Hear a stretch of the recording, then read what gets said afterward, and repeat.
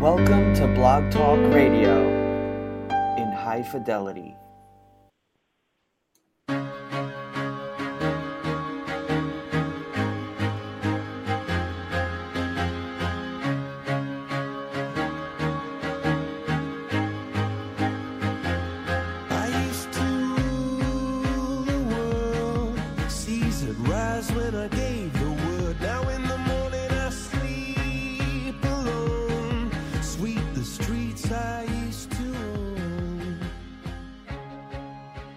This is Pop Health Week on the Blog Talk Radio and affiliate networks. This episode is brought to you by Health Innovation Media. And welcome, everyone. I'm Greg Masters, the producer and co-host of the show. And in the virtual studio today, as always, is my colleague, Fred Goldstein, principal co-host and co-founder of Pop Health Week. Hey, Fred, how was your 4th? 4th was fantastic. A nice, beautiful day here in Florida. And how about yourself? It was awesome. Lake Tahoe, South Lake Tahoe fireworks are listed in the top 5 displays on the 4th. And I'll tell you, it was impressive. The casinos here in the city of South Lake Tahoe put on a spectacular show. So let me tell you about Fred. For those of you not familiar with him, he's a veteran healthcare executive and the president of Accountable Health LLC, which is a Jacksonville, Florida-based consulting firm. Fred serves on the editorial board of the of the Journal of Population Health Management and the Best Practices Review Panel for the Institute for Medicaid Innovations, which is, I believe, a part of the Medicaid Health Plans of America. He's also past chair and former board member of the Population Health Alliance. Fred is known on Twitter as @FSGoldstein. My background includes thought leadership and strategy consulting for hospitals, health systems, and physician-led ventures. I publish and principally author ACOWatch.com, healthinnovationmedia.com, and precisionmedicine.center. And now for today's special guest, Lori Osachy, who's the director for the Body Image Counseling Center, whose bio reads, "I want to live in a world free from eating disorders and body hatred." That one got me. Osachy is a nationally recognized authority in the treatment and prevention of eating disorders, depression, anxiety, and related mental health issues, and has successfully counseled adults, children, and families for over 20 years. She regularly lectures, teaches, and is the author of numerous articles promoting eating disorders, education. She's now promoting eating disorders among healthcare professionals and the lay population. She has been featured in several national magazines and is a regular mental health consultant for print news and television. She received her BA from Cornell University in Ithaca, New York, and her MSS from Bryn Mawr Graduate School of Social Work and Social Research. And with that introduction, Fred, over to you. Help us get to know Lori and what she's up to, especially on this July 5th, one day after the 4th of July. Thanks so much, Greg. And Lori, welcome to the show. Thanks for having me. I'm glad to be here. Fantastic. And this is really an interesting issue, coming at this, thinking about it from a population health perspective. I don't know that it gets as much attention as possibly it should, and I'm sure we'll get into that. But can you give me a little background, Laura, on how you got into this field? Well, I always tell people I was doomed because my father was a school counselor, so it ran in the family to help others in that way. So also, growing up and being a woman, I really did see a lot of women around me, people I love, suffering from eating disorders, and there definitely was not a lot of help for them growing up. So it became a passion of mine, women's issues in general, but on top of that, it's become a men's issue too. And yeah, you sort of jumped right into that a little bit. When you talk about eating disorders, you said, women, obviously, we recognize that well, but it's also an issue for men. And how so? What are you seeing in that area? Well, I'm seeing more and more men and boys come into my practice for help with eating disorders. They're exhibiting more eating disorder symptoms and needing help with that. And and it's hard enough to get help when you're a woman. It's even harder for a male. There are not many inpatient eating disorder treatment programs that will even accept men for treatment. So it's even harder on them. And when you talk about eating disorders for our audience, could you give me some sense of the types and the breadth of eating disorders? Right. So the way I kind of explain it is that there are diagnosable eating disorders, clinically diagnosable. So you have anorexia nervosa, bulimia nervosa, compulsive overeating, eating disorder not otherwise specified. However, there's really a continuum, I think, of eating disorders where it's my belief that we all have some form of disordered eating because we live in an eating disordered society. So even though it's not necessarily clinically diagnosable for everyone, we can be diet obsessed, and there are a lot of conditions that haven't made it into the DSM yet. For example, we're seeing a lot more people coming in obsessed with clean eating, and the term that's been coined for that is orthorexia. You know, kind of starting wanting to eat healthy and clean and then restricting more and more the type of food you eat and the amount, where it becomes eating disordered. And so you mentioned anorexia nervosa and bulimia, and those are the two that people probably know the best. And what could you explain those a little bit further?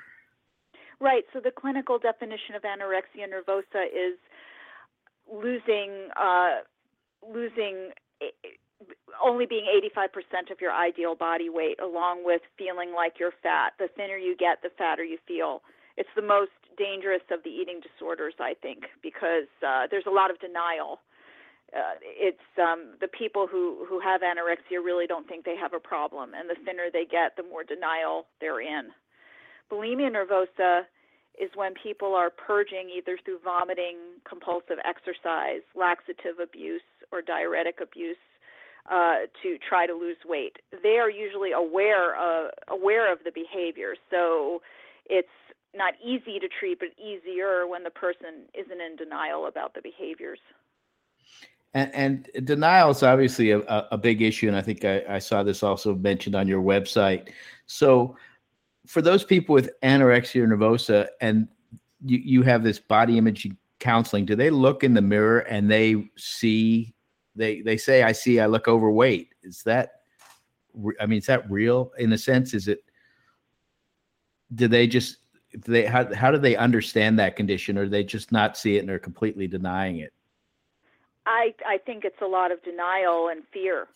And usually, people don't come to me for help with anorexia. Usually, it's their family members, who are terrified watching them go through this, and they're denying that there's a problem. So it's usually the family members contacting me for help with either their minor child or their adult family member who's refusing to get treatment. Yeah, and I remember early on years ago, a friend of mine who I just suddenly recalled seemed very thin, and then I realized, she was wearing multiple layers of clothing and things to try to make herself look a little bit larger, I guess, to hide what was going on. And as you said, it really is a matter of somebody else, I guess, identifying and referring that person in for treatment. Is that versus bulimia, where they more often than not might recognize it?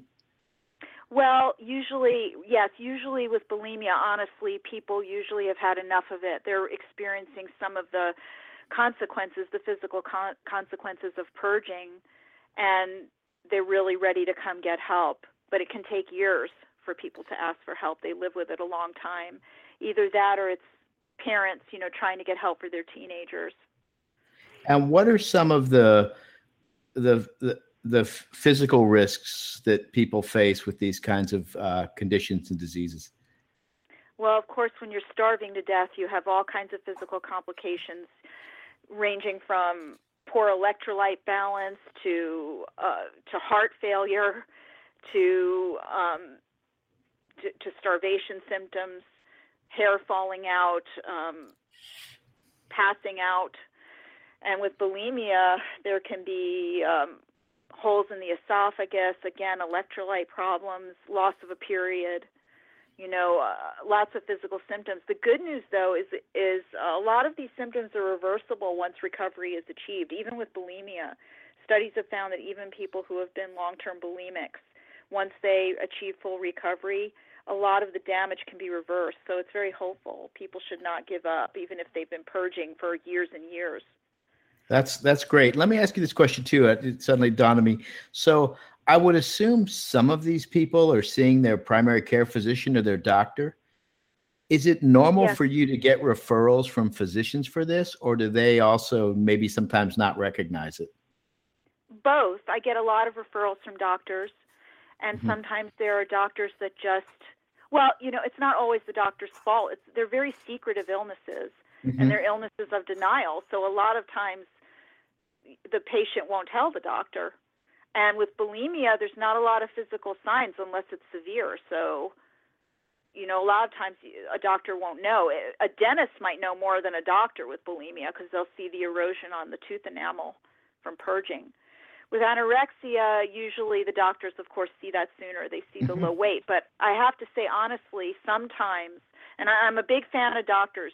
We work with doctors all the time on the treatment team to help people get better. But there is a push towards being thin and losing weight in the medical community for heart health. And I think sometimes that complicates a doctor's ability to determine if there's an eating disorder, a co-occurring eating disorder.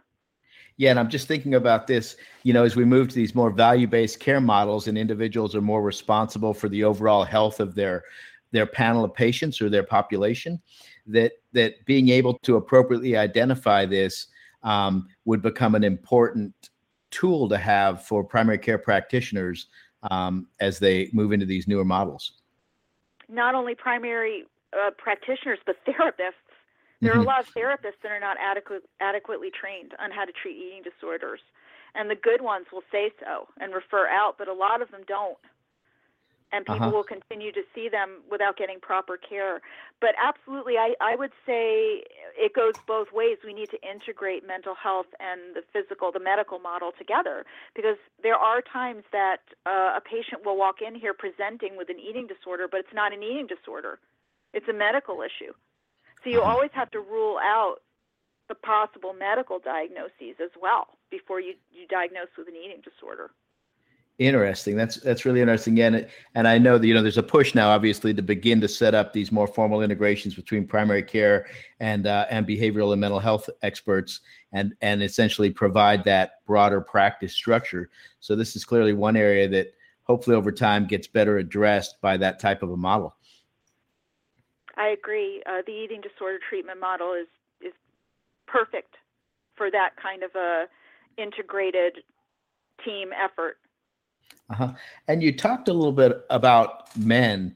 What is I think from your website, talk more about, bulking up and being a sport looking kind of thing. And so the eating disorders for boys and men tend to be more around that than maybe anorexia. Is that correct or not?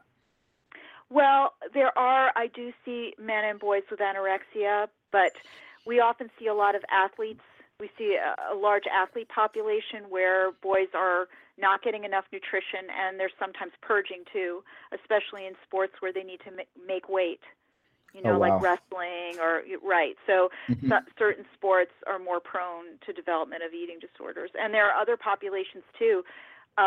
Military personnel are more prone to eating disorders because they have to pass physical readiness tests. And so often not everyone, but many of them will diet down and purge to make weight to pass their PRTs, and that can lead to the development of a lifelong eating disorder. So they're surprising populations.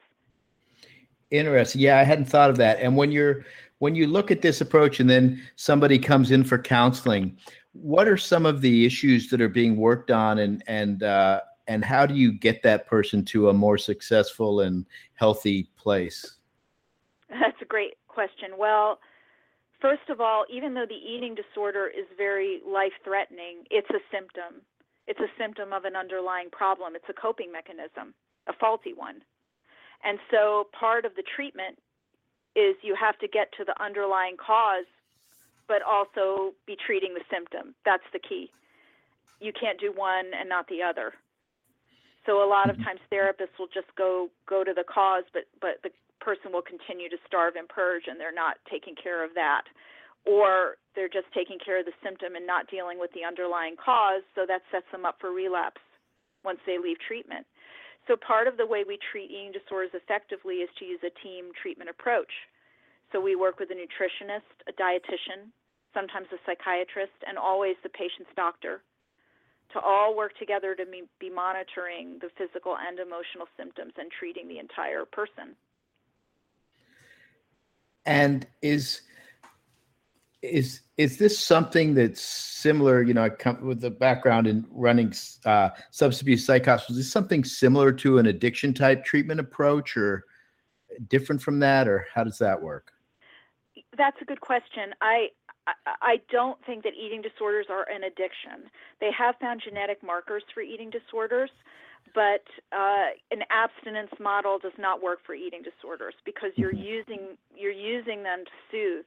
And so if you cut it off entirely and you don't replace with something else or understand why that they arise to try to protect you, then you don't deal with the underlying cause. You can't just go cold turkey on purging and get better. Does that make sense? Yes, it does. And you talked about this team approach, and in it, I think you mentioned nutritionists and dietitians. What's the importance of that, and how does that work? Well, the nutritionists, monitor the meal planning, monitor the nutrition intake, and help the person to be able to, if they're starving, eat what they're supposed to be eating. And I'm not qualified to do that. I'm not trained as a dietitian, and a dietitian is not trained as a therapist. And so if you're seeing a therapist, which unfortunately I say this because I've seen it happen, people have come and told me that. I was seeing my therapist and they gave me a meal plan. That's a no-no. You know, you need to be seeing someone who's qualified and trained in each area, or a nutritionist that's doing the counseling. So the nutritionist really keeps track of the patient medically and makes sure they're helping them increase the meal plan to a healthy level or to modify it to a healthy level while they're doing the therapy. So your recommendation is, if you're going to be, when you look for treatment providers for somebody with an eating disorder, it should be including a therapist and a nutritionist or a dietitian, as well as a doctor, obviously? Absolutely. In fact, I will rarely see a person for an eating disorder unless they are also seeing the nutritionist. Mm-hmm. That makes sense. Right. I won't. They won't get better. I tell them it's like rowing a boat with one oar. You might get a little further, but you're really going to be going in circles. You need both oars to move ahead. Got it. Let's talk about something you've done that goes into the technology space a bit, and it's just kind of an interesting approach to this. Obviously, you're located in Jacksonville. You have a certain amount of reach you can do through your counseling and your sessions and pulling together a team. But you've now launched a text messaging service called Text to Be Well. Tell me about that. So it's always been a passion of mine, as you know, as it says in my bio, to eradicate eating disorders and body hatred within my lifetime. And we need a way to help people improve their body image, men and women, and especially young people. There's a lot of bullying in schools, and it's almost as if making some fun of someone's weight and appearance is the last acceptable prejudice, and I really want to turn that around. So what we did was in partnership with CareWire, who provides the fantastic text messaging technology that we're using for this program, is we created it's really a 16-week positive body image program that you can receive from the privacy of your cell phone. So what it is each week the person receives a tip to improve body image, and then they receive a challenge or an action step, and then they receive a link to participate in a forum where they can get advice from me, coaching from me, and also to help each other and support each other to improve body image. Wow. And there are affirmations as well. So all of this can be received on the smartphone, and it's a way to reach a lot more people and help them to turn these negative messages around. Uh-huh. And so obviously, it's a new attempt to use technology, which everybody has, and make it easier for them to begin accessing these systems. And so did you take what you do sort of clinically, or is it a subset of that you then run through this app? You talked about improving their body image, which I guess is a little different than maybe working with someone with anorexia or bulimia. Right. This is not an eating disorder treatment program. This is not for eating disorders. This is a coaching program for positive body image. I don't think it would be appropriate, to treat an eating disorder by your phone. Right. But definitely negative body image is much more widespread, and it can lead to eating disorders. So if we can turn that around for kids, and even for their parents, who are modeling to their kids, then I'm hoping that it can lead to a reduction of eating disorders. And you talked some about the this whole the body image stuff and the bullying and the other things associated with how people treat folks who may be overweight or underweight. Obviously, we have a society that's because of how we are, this weight has been continuing to grow in our society. We get more and more individuals who are labeled as obese. Are you seeing, obviously, then more and more individuals who are getting stressed by bullying or other activities in these various locales or schools or through job selection or things like that? Oh, definitely, all the time. I think that's always been around, unfortunately. And what's very interesting is I'll see people who are thin as adults. They're suffering from anorexia or from bulimia, but they're normal or underweight, but they were obese as children, and they still feel, and they were bullied, and they still feel that effect, even though they don't look the same. So it can scar you for life. It's really hard to turn those messages around from the time you were young, but also seeing larger sized people that are discriminated against and bullied. It's unfortunate. I think people are very afraid of weight, and it's not that it's not an issue. And, I always say that when you're eating according to hunger, you reach your natural weight. So I'm not saying it's okay to do emotional eating. But if you are a larger size when you're eating according to hunger, we all come in different shapes and sizes. We're not all going to be a size 0. The average woman's size is a size 14 in America, not a size 2. And for men as well, so we need to work on accepting people that look different. Do you see what I mean?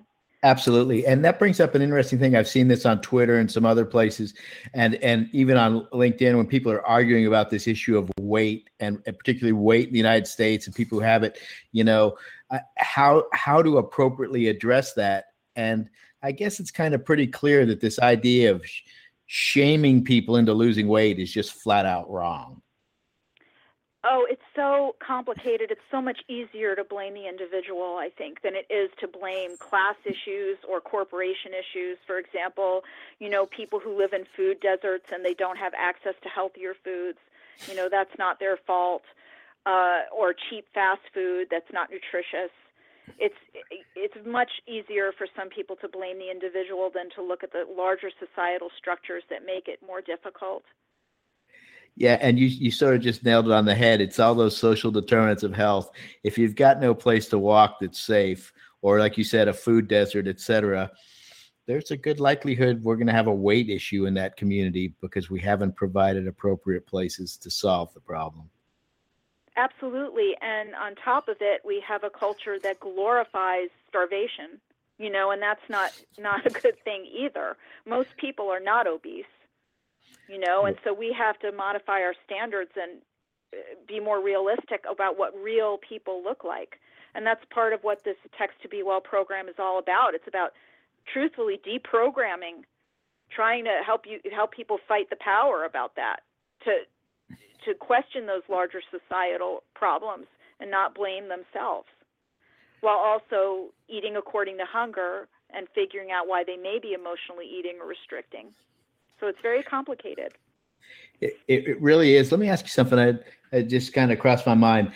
There's been a movement. I think it's in France around models who are, obviously extremely thin and saying, wait a second, that just can't use those models. They're too thin or something. Is that what you're thinking on that? I think it's fantastic, and more people should do it.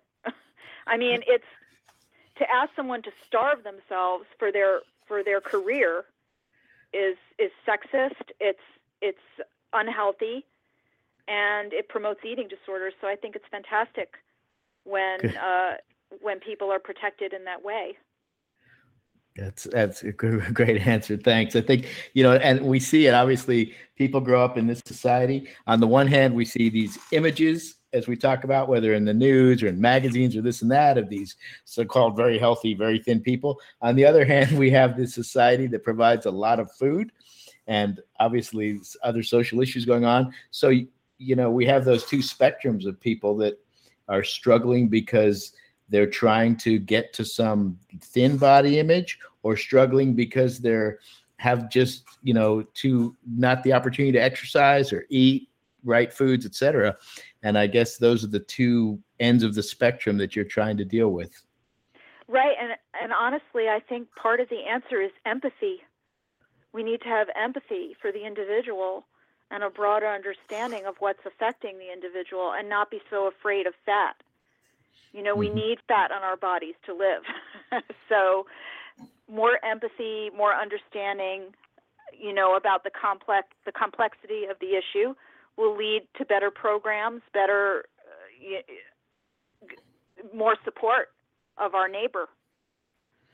So as we look at this changing healthcare system, and what would you tell providers today who are responsible for a population of patients that they should be doing more of or less of in this area? Well, that's kind of the hope we have for Text to Be Well. We really like to see it implemented by larger systems as a preventative measure to change societal norms. So it would be wonderful to see an insurance company, for example, or a school system implement a program like this in order to promote positive body image and anti-bullying. So I would say think about the prevention, think about changing societal messages that blame the individual. Got it. So just take it all the way up front, like people are talking about, get out in front of the problem so we don't have people suffering from the problem itself, deal with the cause instead of the symptoms.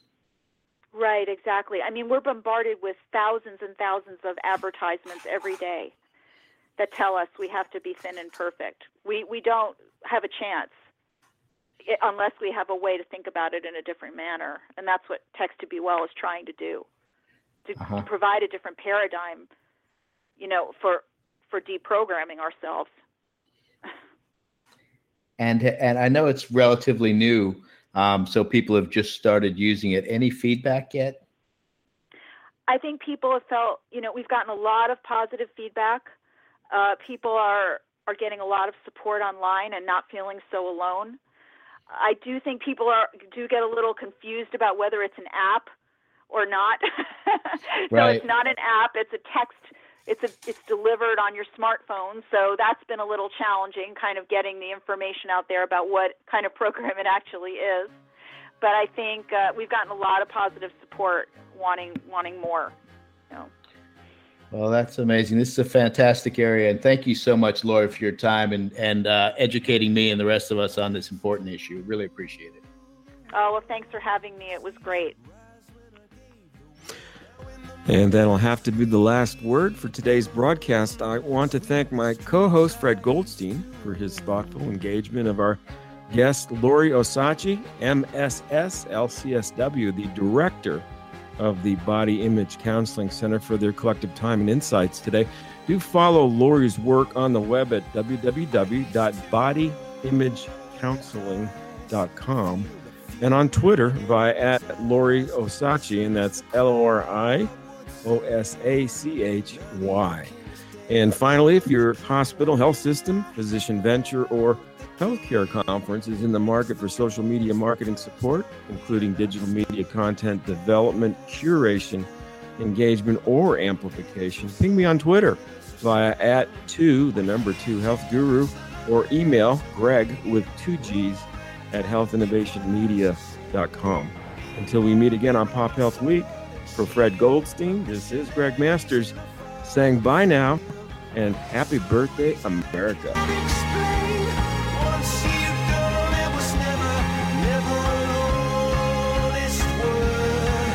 That was when I